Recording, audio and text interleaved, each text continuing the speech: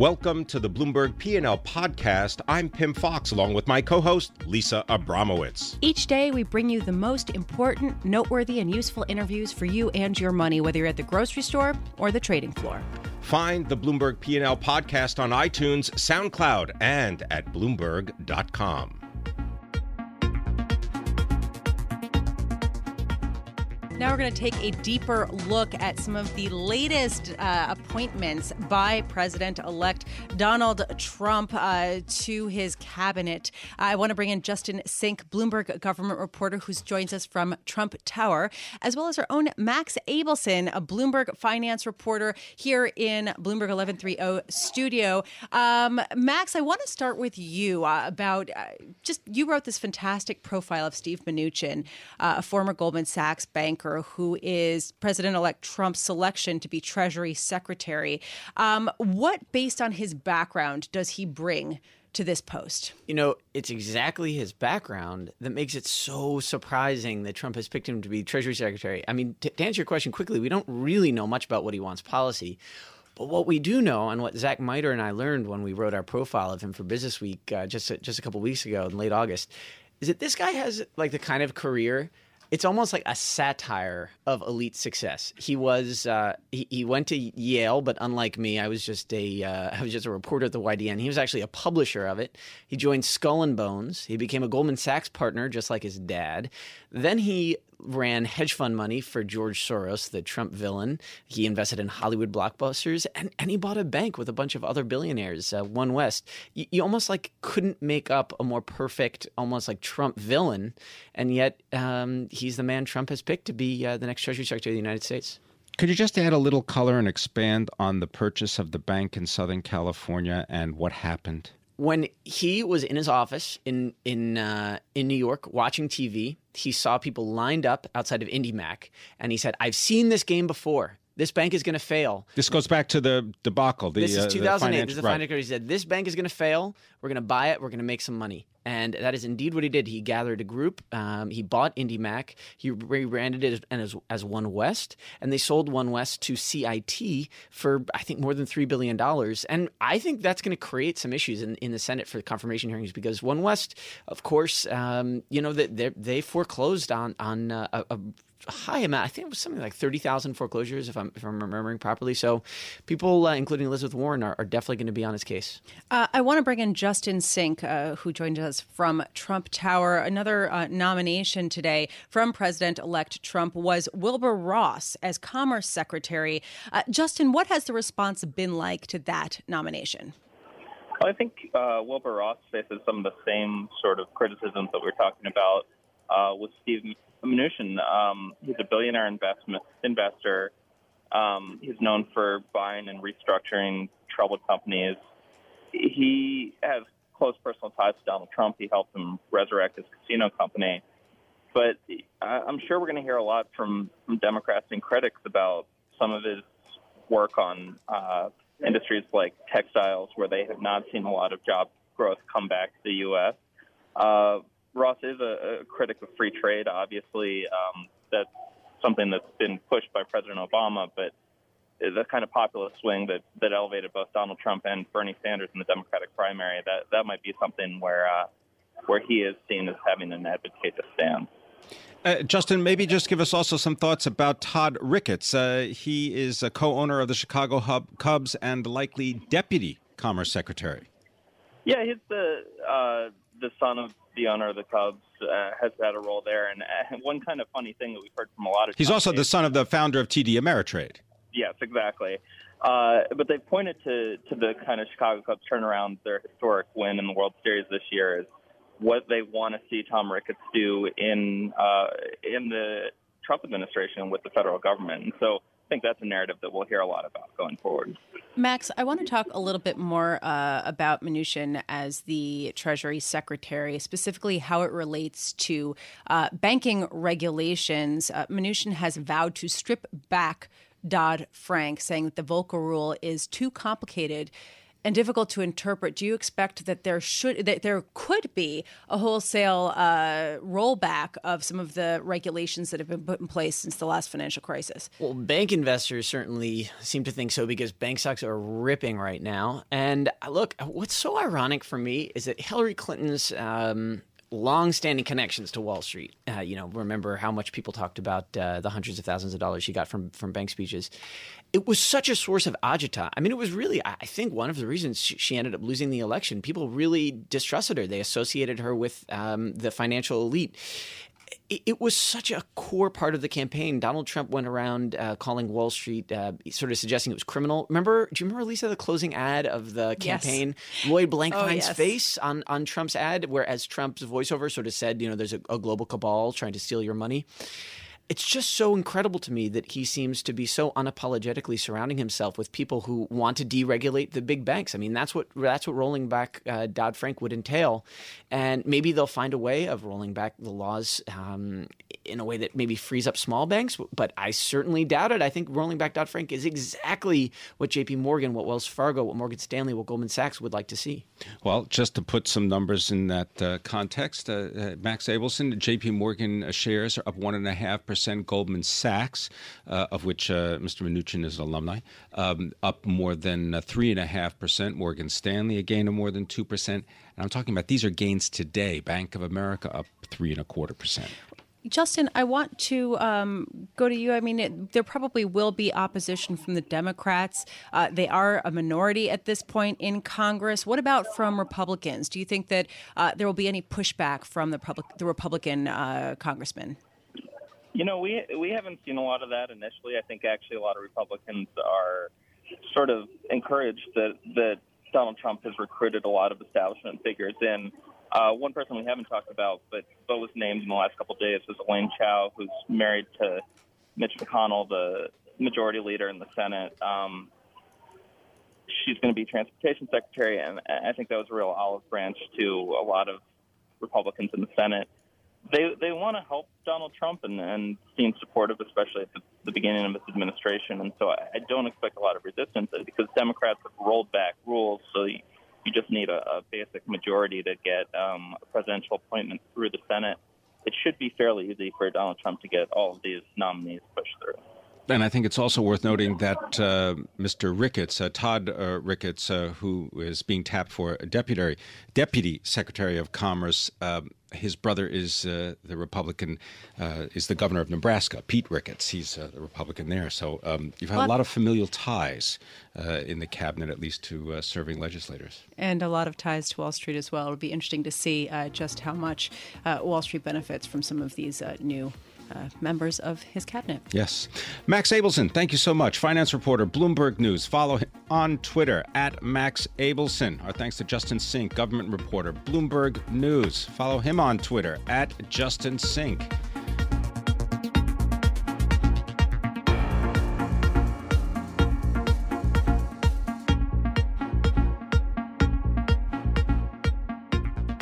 Pim Fox, did you see the incredible surge in Fannie Mae shares after Steve Mnuchin, the pick for the next Treasury Secretary post, said that he does not think that there should be government control of Fannie Mae and Freddie Mac. Yes. This is in a word. Yes, I did. Yes. I noted it. The stock is up. The stocks are up about right now a little bit more than 29%. That's just since the comments were made early this morning. And I would guess that Bill Ackman of Pershing Square is very pleased about this, considering that he's one of the bigger shareholders in this. Yeah, has almost 2% of Fannie Mae. In Fannie Mae. I want to bring in Joe Light, Bloomberg News reporter, covering this issue to talk about what the potential implications are for these agency-backed, these agency mortgage insurers, essentially, and how unprecedented this is. Joe, thanks for joining us. Hi, nice to be here. So just give us a little sense of why Steve Mnuchin's comments this morning came as such a surprise and gave such a boost to Fannie Mae and Freddie Mac shares. Sure. So Fannie Mae and Freddie Mac have basically been locked in government control since 2008, and right now the government's taking nearly all of their profits. It's the kind of thing that's sort of been locked in place for many years. The Obama administration has said consistently that they want to wait on Congress to pass legislation to reform the housing finance system, and Republicans themselves, have consistently said that they want to see Fannie and Freddie wound down and eliminated. So the fact that Mnuchin is going out there and saying that he wants to see this issue resolved quickly. So that's one thing that's positive for shareholders, that he wants to see them get out of government ownership. That's another thing that could be interpreted as positive for shareholders. It's giving shareholders, some hope that this could be resolved relatively quickly, where they've really had none for the last 8 years. Joe, I wonder if you could offer the background about how Fannie and Freddie ended up in conservatorship and what they actually do, because there is no value in having a guarantee or even a implicit guarantee if it doesn't come, let's say, from the U.S. government, at least in this context. Sure. So Fannie and Freddie, they're basically the plumbing behind America's mortgage market. What they do is they buy mortgages from lenders. So let's say you go to Wells Fargo and get a mortgage. They'll buy that. Wells Fargo has the opportunity to sell that to Fannie or Freddie. Fannie and Freddie will take that mortgage that presumably meets its guidelines, wrap it into mortgage-backed securities, slap a guarantee on there that investors who buy that mortgage-backed security will see the payment of principal and interest, and by doing that process, Wells Fargo, again, has money to go out and make another loan. And I mentioned Wells, but it's any lender, Quicken, small lenders, community banks. This is basically the foundation for America's mortgage market. So before 2008, investors, for the longest time, because the companies are government chartered, assumed that these mortgage-backed securities were as safe to invest in as basically U.S. Treasuries. So as a result, until they weren't. So investors assumed that guarantee was there, and that made mortgages very cheap for the longest time.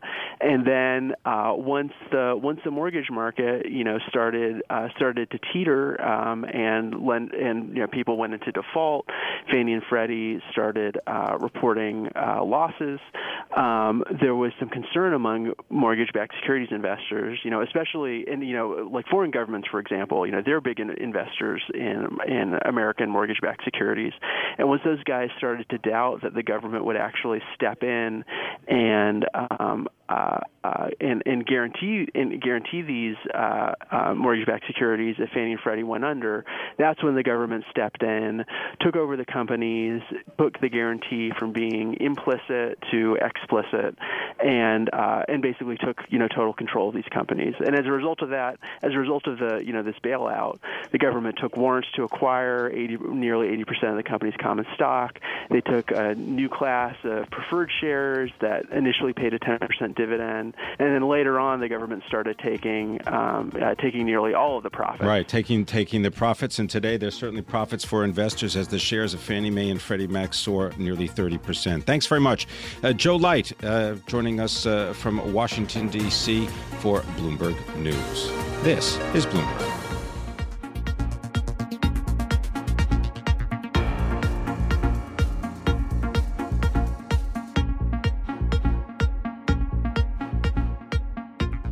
Oil prices up more than 8%, the biggest one-day jump since February. OPEC has clinched a deal to curtail oil supply. OPEC will reduce output to 32.5 million barrels a day. This really comes despite a lot of skepticism that these ministers could come together and come to any agreement. I want to bring in Jason Schenker, president of Prestige Economics, who is in Vienna to talk a little bit about what the implications are from this deal. So how big of a victory is the fact that they actually did clinch some kind of agreement?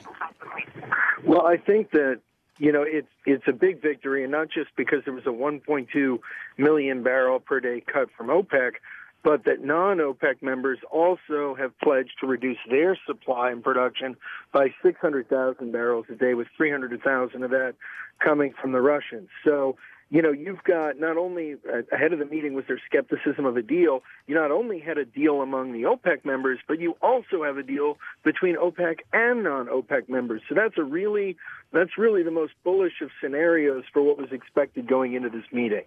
Jason, is that likely to continue if you have the dollar gaining strength against many other currencies? Doesn't that end up negating any kind of cut in production and increased revenue for the countries that produce oil? Because they don't really have a lot of other exports to offer the world, do they?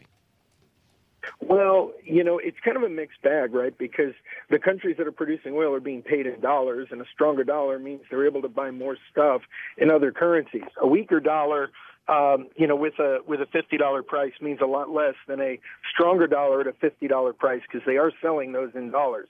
So, I think it's actually going to be, quite positive for the producing nations.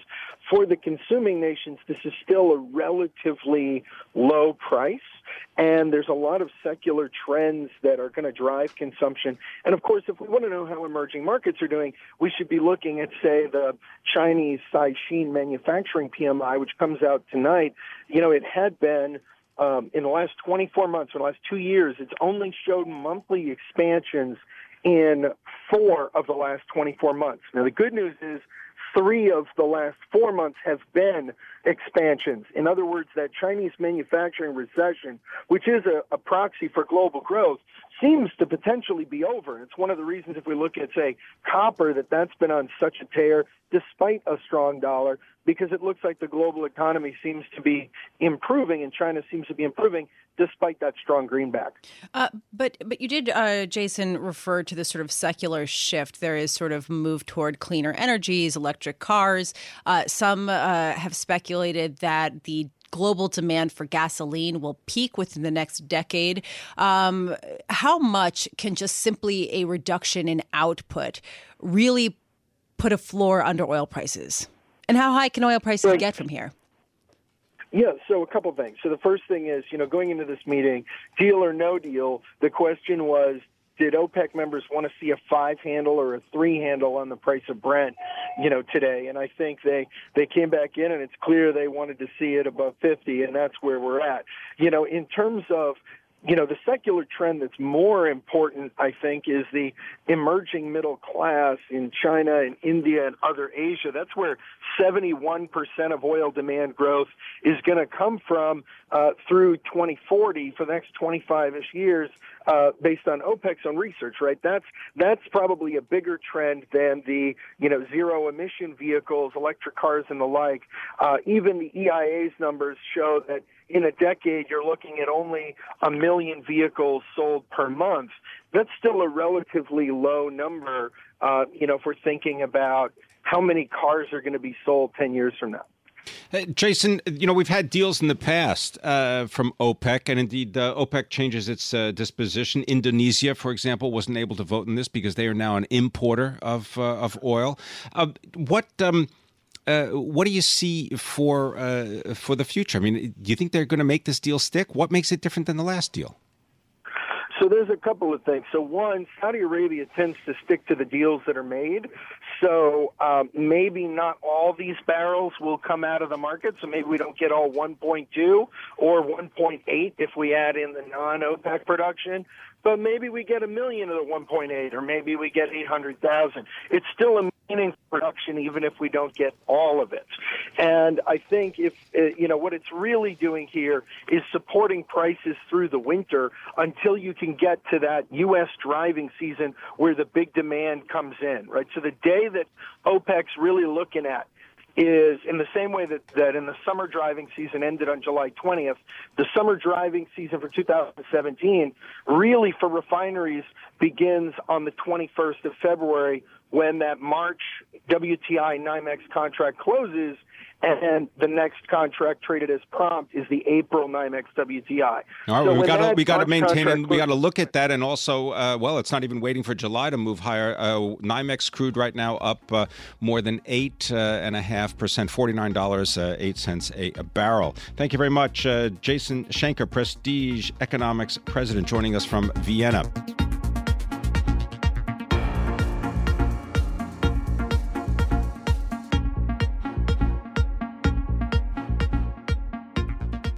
Gold down the most this month since 2013. With us, we are lucky to have Axel Merk, President and Chief Investment Officer of Merk Investments, here in rainy New York from the beautiful San Francisco. I apologize for the weather here, Axel. We appreciate you being here. I want to make sense of gold. Late last year, you were talking about how gold could play an important role in somebody's portfolio due to all the uncertainty with the economic and monetary policy backdrop. What's changed? Well, we had an election, and that's been the key driver. And so the type of investor in gold is, I believe, shifting. Gold has always been a diversifier in our view. Correlation to equities is near zero, although of late it's been elevated to bonds. That's going to fizzle out again. Now, one key competitor, or the key competitor to gold, is cash. If you earn a real rate of return on cash, why should you own a brick that's just going to cost you to own money?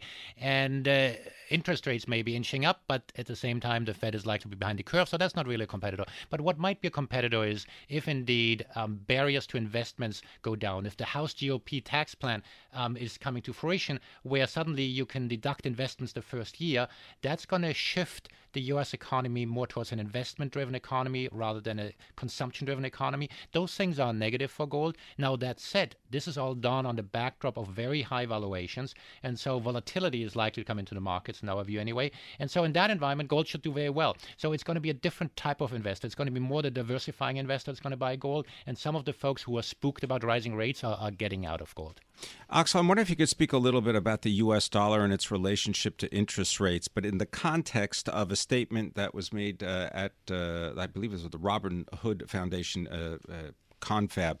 Billionaire Stanley Druckenmiller says that he's bullish on the U.S. economy and so on, but he says much stronger U.S. dollar and higher bond yields. Well, that's the question. Why are the bond yields rising and so forth, right? And is the glass half full or half empty? Are rates going up because inflation is creeping into the system, because we got wage pressures, or because we're going to make America great again and we're going to have all these investment opportunities? Ultimately, the real life is going to look more grayish.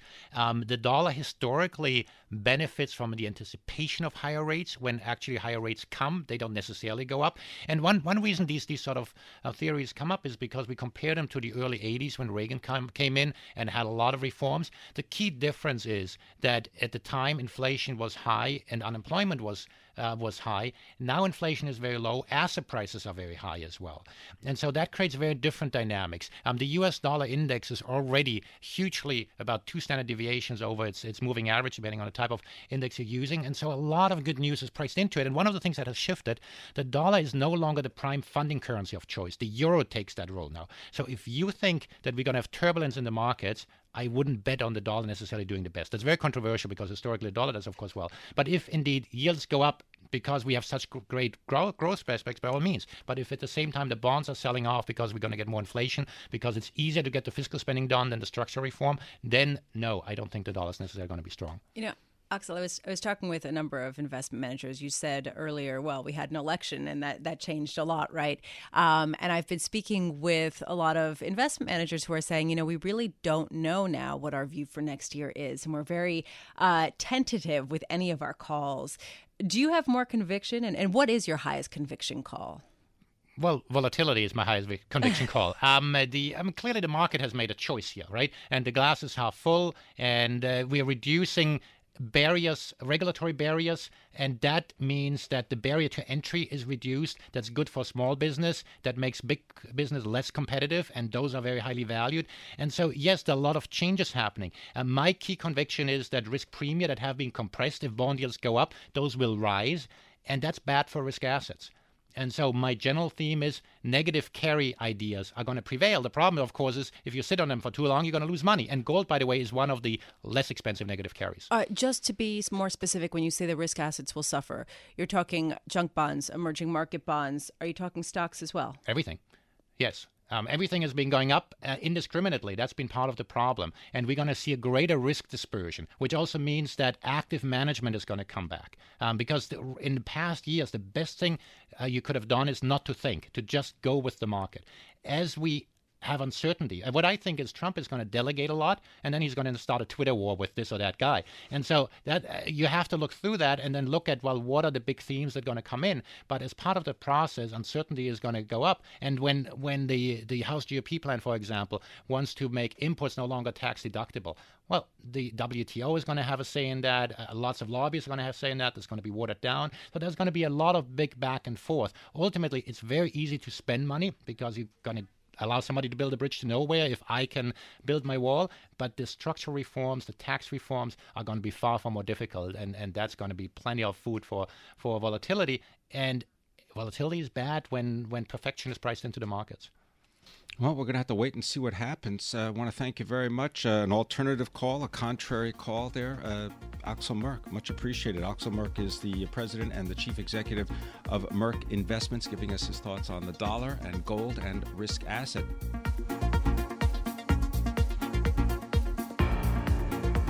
Thanks for listening to the Bloomberg P&L podcast. You can subscribe and listen to interviews at iTunes, SoundCloud, or whatever podcast platform you prefer. I'm Pim Fox. I'm out there on Twitter at Pim Fox. I'm out there on Twitter at Lisa Abramowitz1. Before the podcast, you can always catch us worldwide on Bloomberg Radio.